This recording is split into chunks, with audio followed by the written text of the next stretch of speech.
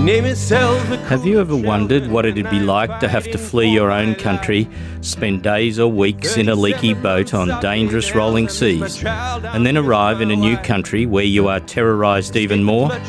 Well, that's the life confronting millions of people in this world who have no choice but to seek asylum.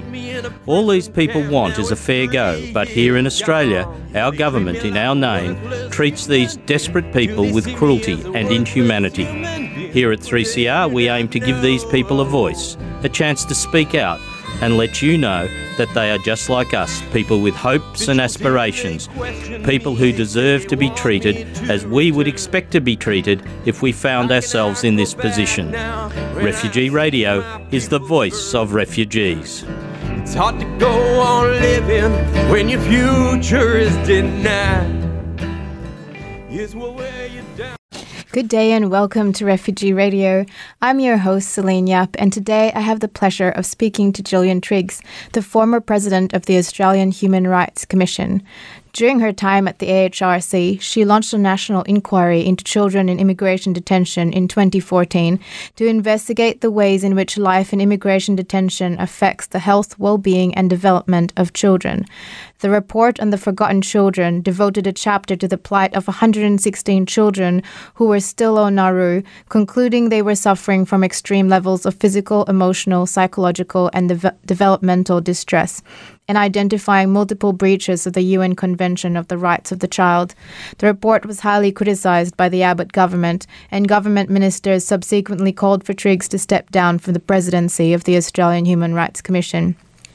Since then, she has spoken out about the need for a legal protection of rights in Australia, a Bill of Rights that would ensure governments could not act counter to human rights.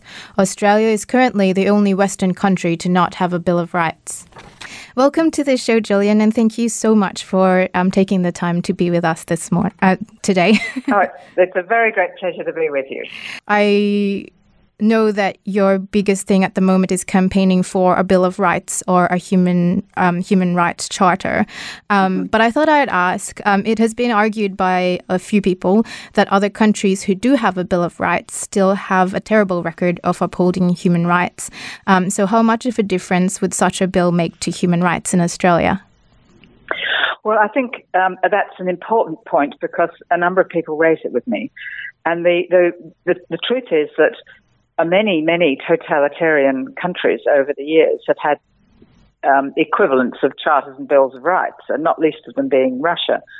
So the key point isn't necessarily that you have a charter, but that it is that you have a democratic country with a democratic system of representative government. And when you have that in place, then a charter will be very effective indeed on the basis of an independent judiciary.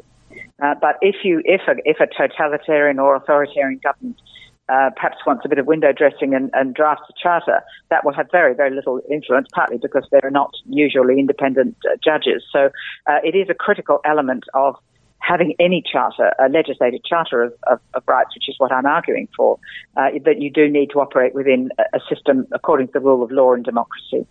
And I read about that.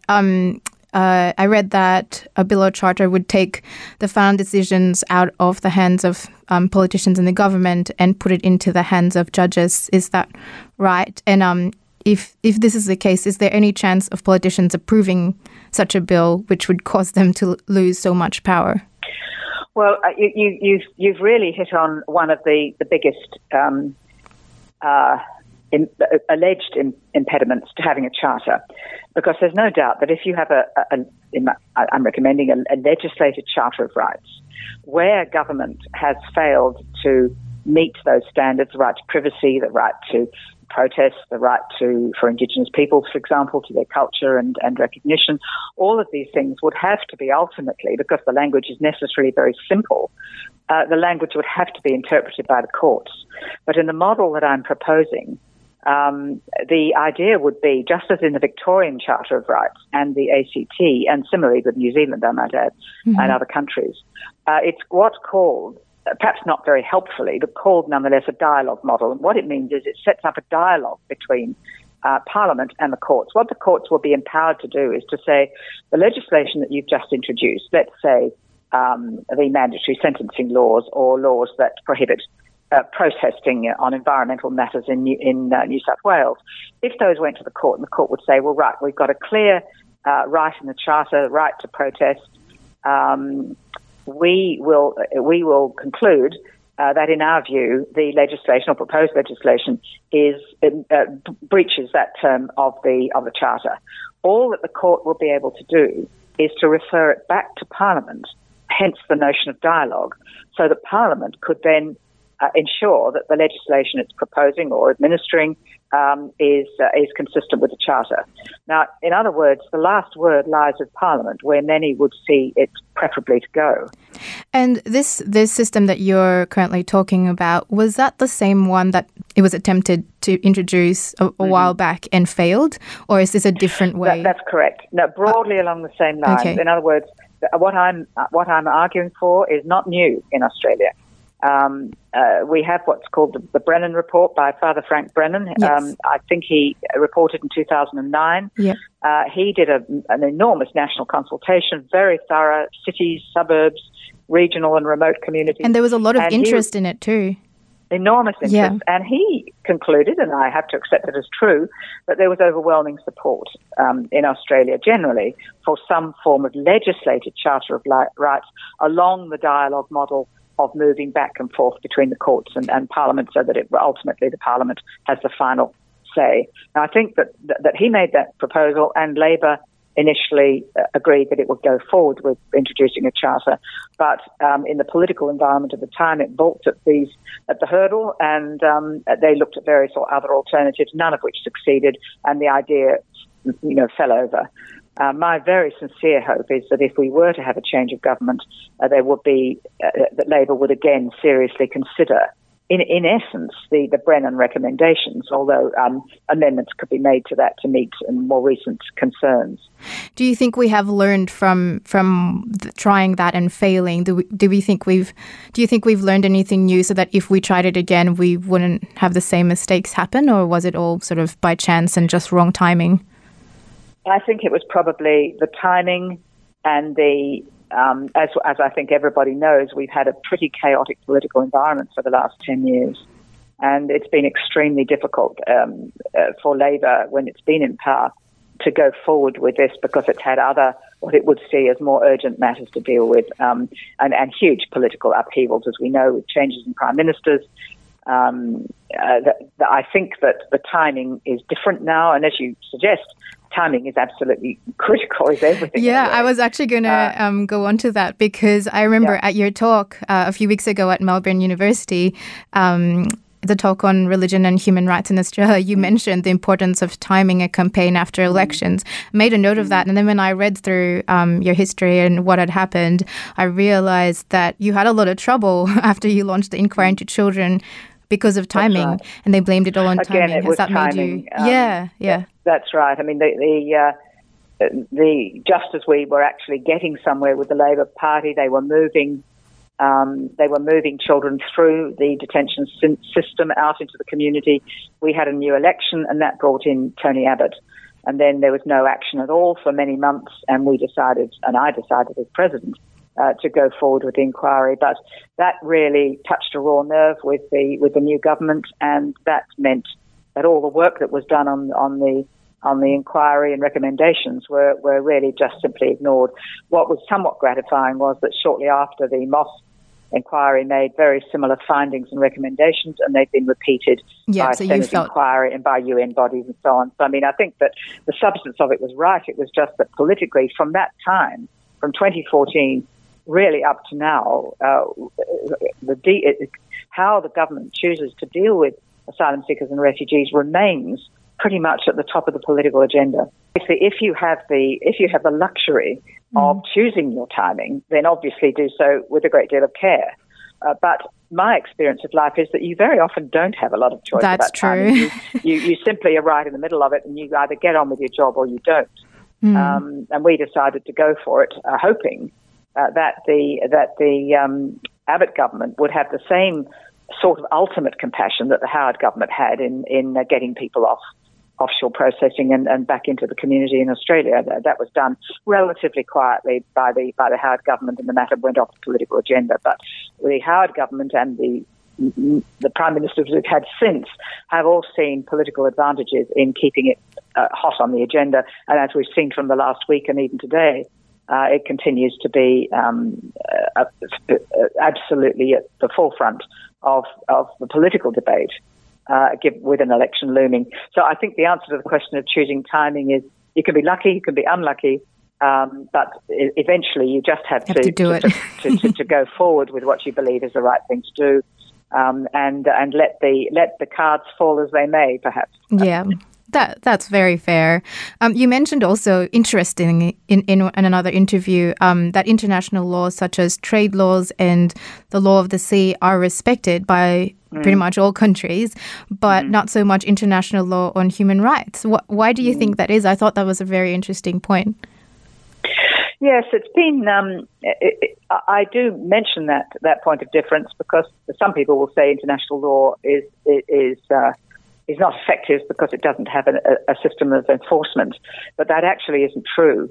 I'd say 95% of the time, countries see a reciprocal and mutual benefit in abiding by the rules of international law. But there are often rules that you hardly ever see debated in the public arena. Sea lanes, navigational sea routes, for example, which actually are in the media because of the South China Sea conflicts. But other very boring areas like postal services and flights over exclusive economic zones and territories of other states, diplomatic immunity, the representation of international organizations, and so on. All trade contracts, World Trade Organization disputes, they all proceed along treaty lines with various tribunals and so on to help resolve the matters of international law, and they do so in a way that most of us are oblivious to. We simply take the system for granted, and it actually works very well. But when you come to something which is seen as a vital national interest, for example, the territorial boundary or access to oil and gas on the continental shelf, then you find that the international legal system starts to break down, and that's where you tend to see conflict. But the other area where you tend to see it is, of course, in the area of human rights, because the sad reality is that the entity or the institution or the country most likely to breach your human rights is the country of which you're a citizen. So it's by definition almost, for most people, internal, it's national. And that is why so many countries, the Chinese, for example, will almost always argue that how they treat the people within their jurisdiction is a matter for domestic jurisdiction and not a matter for international law. And they will, in some areas, not all, but in some areas, ignore the principles of international law. And similarly, Australia does this with regard to our treatment of Indigenous peoples, violence against women, asylum seekers and refugees. We are much criticised by international human rights bodies and the Human Rights Council and the Universal Periodic Review of the Human Rights Council, much criticised for our failure to abide by the principles and the rule of law through treaties, particularly with regard to asylum seekers, refugees, and Indigenous incarceration rates, which are the world's highest, not something to be proud of. Indeed, a tragedy.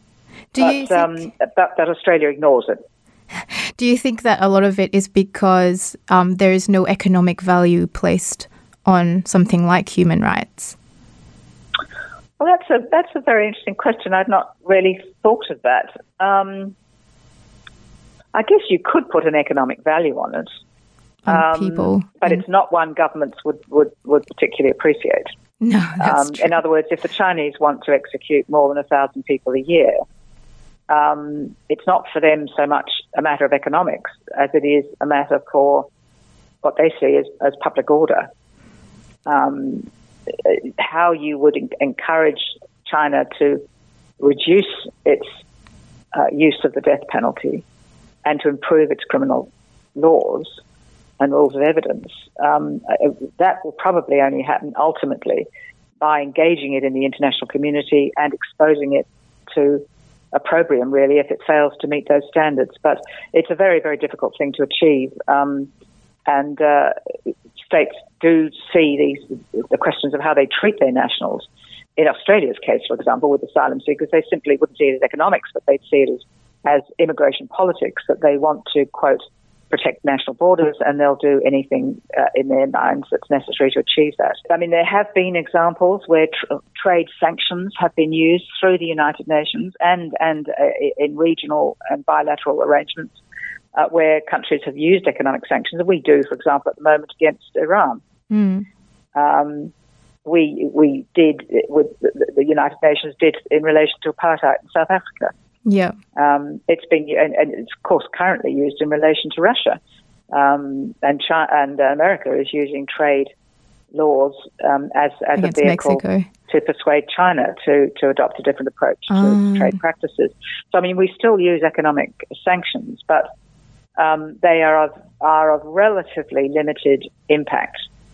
It's amazing, for example, how a country like South Africa, if you look back at the records, South Africa started manufacturing things that it could no longer import because of the trade sanctions, and actually did rather better out of it through achieving a level of self-sufficiency. Now, ultimately, we know apartheid came to an end, and we had the process of reconciliation. But I should think that economic sanctions had something to do with it. It was by no means a silver bullet, or it was by no means the only mechanism for achieving that human rights outcome. And is that what happened in Cuba as well, which is why Cuba became really independent because of the, I think the US cut them off from... Yes, indeed. Yeah. It's another example. I mean, in Cuba's case, what they did was create a sort of little bubble of their own culture and so on. But to create, in the end, people are so determined, or states, governments can be so determined to do things their own way, even though we might see them, and they are inconsistent with international human rights law. It does have some positive spin-offs in terms of unifying a country and generating the willingness to manufacture and do things on their own, whereas otherwise they might have worked in a collaborative environment. I mean, ultimately, it's not a very healthy thing to be doing, but in the short term, economic sanctions are not always as effective as you would think and have unexpected consequences. You've mentioned previously that you were never what people describe as particularly left-wing before your time at the Australian Human Rights Commission. I know you don't like using left and right, and obviously like the terms left and right can be so divisive, actually. But can you remember one singular moment where you realized which changed people's perspective of you? Well, I think probably it was the really aggressive challenge to the Human Rights Commission and to my decision as president in what was the Basak case, which was a rather sad case and a tragic case in many respects of a refugee from Papua. He had refugee status in Australia, but he brutally murdered his partner and was convicted of manslaughter. And he served, I think, 8 or 9 years, the full term for his crime, very unusually because most people get some sort of parole, but he served out the whole of his term. The term came to an end and he was immediately rearrested and detained in maximum security prisons, I think now for about something in the order of 10 years. So in other words, there's been an executive discretion by the government that they will never release him, despite medical views to the contrary. Well, as president, I found that this was contrary to international law, was arbitrary detention without charge of trial, contrary to medical evidence, etc. But the Liberal and Coalition National Party members took great exception to my decision and were very critical of it and challenged it, etc. Now, that was when I first realized that the consequence of decision making at the Human Rights Commission really presented people from an extreme right, in my view, conservative, very conservative people who really didn't understand the rule of law. But nonetheless, that's when I realized that people would see me as left-leaning. Now, in fact, as far as I was concerned, I was simply doing my job according to the law, which was the underpinnings of the statute under which I operated. I saw this totally as a lawyer, but I started to realize that the outcome of carrying out my job were going to encourage people to think that I was actually very left of centre and putting views that they found unpalatable. Were you surprised by that reaction from the government to what you had found with your inquiry and your research? Well, I wasn't. We did, of course, a lot of reports to Parliament and a lot of inquiries of one form or another. And I guess I always expected that evidence-based, fact-based research and an accurate understanding of the law would command some respect. And I always expect some pushback from some people. You're always going to get some who will never read reports and simply have an ideological approach to things. But I would have thought there'd be a minority. I was surprised by the ferocity of the attack on what I knew to be factually accurate and legally, correct, and recommendations that were measured and modest in all the circumstances. So it was surprising that people took such a political and ideological approach when all I was doing and all the staff of the Commission were doing was our job according to the statute that Parliament itself had passed. On that note, I was going to ask you a question about your comment on academics and research. And you mentioned before that academics need to get better at putting their research into plain language. And I find this to be the case even in science. So one of my many backgrounds is in environmental science as well. And I do find that the research that comes out of universities they get published in journals, but they don't really make it out to the wider community, which is why. So do you have any advice on that, actually? Well, one of the things that I've now come to realise is the very high quality of research that's conducted in Australian universities, but the almost complete failure to translate that work into the public arena. And I now think that we have a responsibility, those doing scholarly research, to reproduce it in a way that is in simple, clear English. Not dumbing. It doesn't have to be dumbed down. It just has to be written clearly. And I have to say, lawyers are among the worst at this, particularly those in the theoretical areas. But I would like to see the physicists and the biologists and the humanities experts with history and so on. I know one of the underlying reasons this has happened is that academics only get the credit for publishing in very high caliber journals. Yes. So they get no benefit whatever from publishing in, let's say, a Quadrant article or The Conversation or an op-ed in the newspaper or doing an interview like this. Now, the universities will say, we do take account impact and contribution to the public debate. But in my personal experience, that's never the case.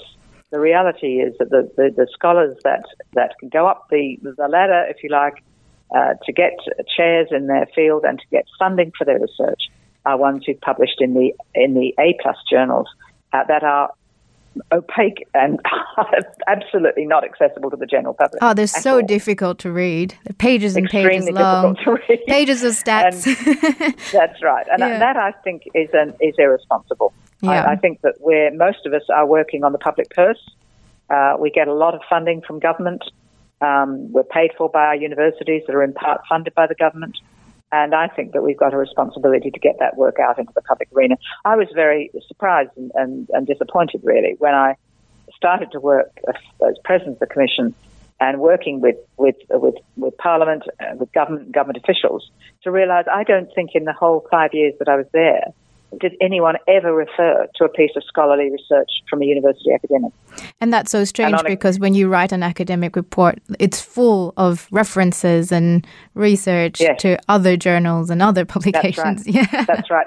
It's an internal circle, and scholars speak to scholars because it becomes very, very highfalutin in a sense. But there's almost nothing that can't be translated to plain English if you try.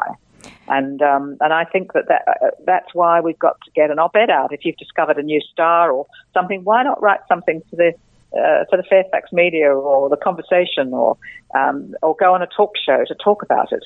And yet I'm afraid there's academic some colleagues in the academic world can be quite snobbish, and they would see that as populist work of very little real merit.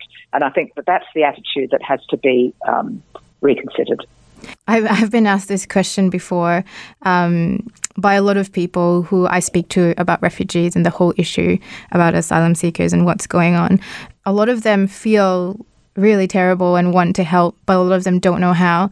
So I've been actually asked to ask you, what can the average person who is not a human rights lawyer or a politician do to help the situation? Well, I think we are in a democratic system in Australia. We do have representative democracy, and I know it's a boring answer, but we will only get our politicians to react in Canberra if they believe that their constituents are concerned about the issue. And one of the, again, disappointments to me is that at least until the last 6 months or year, people in constituencies in their electorates have not raised their concerns with their representatives, with their elected member of parliament, so that when they go up to Canberra, they're not going to risk their political career, or they're not going to speak up for this because they don't see that their constituents are concerned about it. Mostly people, of course, are concerned about jobs, about health and hospitals, education for their children, about public safety. Of course, these are top of mind, and they're not really going to be worrying too much about writing to their politician about asylum seekers who are, 4 hours flight away from the Australian mainland. On that more note, people should speak up. Because you know how a lot of activist groups, they print a generic letter and they get people to sign. So when those letters get sent to MPs, do they notice them, or do they just ignore them because they know they've been mass printed and mass signed? Well, I think the latter, and the kind of comment that I heard, in the corridors of power in Canberra was, if you said, for example, 30,000 people have signed a letter, there will be an immediate dismissal on the basis that it was a form letter and it was done by an activist group funded by, a left-wing philanthropist or whatever, and it was of no significance whatsoever. I think there's no doubt that individual letters, individually written, coming from the heart, in sufficient numbers, will start to have an impact. Do they read them? That's one thing, but there are others. I think young people can get out on the streets. We did for Vietnam. Why can't you get out in the streets about it? Yeah, I think those are things to be done. I have two fun questions to ask you towards the end. One of them is, if you could pick another career and start again, what would you choose and why? I think I'd be a gardener, because I absolutely love planting. And I love plants, but I especially love trees. And I would love to become a sort of capability Brown in the garden. Nice. Would you do it? Would you study? What would you study? Gardening? Yes, I think I'd probably do biology and science, and I did at school, of course, and then go on and become a gardener. I think I would have loved that. I'd be much better exercise. I hope that you can still fulfill your dreams of being a gardener. I'm looking forward to that opportunity. And I like, on the last one, I really like asking my guests what their favorite song is and why. Well, I absolutely love Puccini's Madame Butterfly, and One Fine Day, of course, is wonderful. But I love anything sung by Maria Callas. So and why is that? Along those lines will be wonderful. Why do you really like these songs? Is there a certain reason for liking? It's wonderfully moving and dramatic. Yeah. Opera is, of course, completely incredible, literally. The stories are quite ridiculous, but they're very emotional, and I love the music, and it is just huge, grand theatre. But the music creates that background, and you suspend disbelief for 2 or 3 hours watching the opera and hear the most remarkable, often melodic music, which I love so much. So, but I do particularly love the voice of Maria Callas, which has got such depth and velvety qualities. Was quite remarkable, and a great loss to singing at a fairly early age, unfortunately. Oh well, I'm upset that I don't know about her, but I will now look look her up, and I will play one of her songs, probably the Madame Butterfly. Or one of the two that you mentioned. I will play Lovely. That. Well, thank you so much for joining us today and for sharing all that wonderful stuff at the end too. I think that's really lovely, and I hope the listeners enjoyed that too. So thank you. Well, thank you. I've very much enjoyed talking to you. Thank you, Gillian. That was Professor Gillian Triggs, the former president of the Australian Human Rights Commission, and you are listening to Refugee Radio. We'll go out to a track, Madame Butterfly by Maria Callas. Please stay tuned for the Latin American update.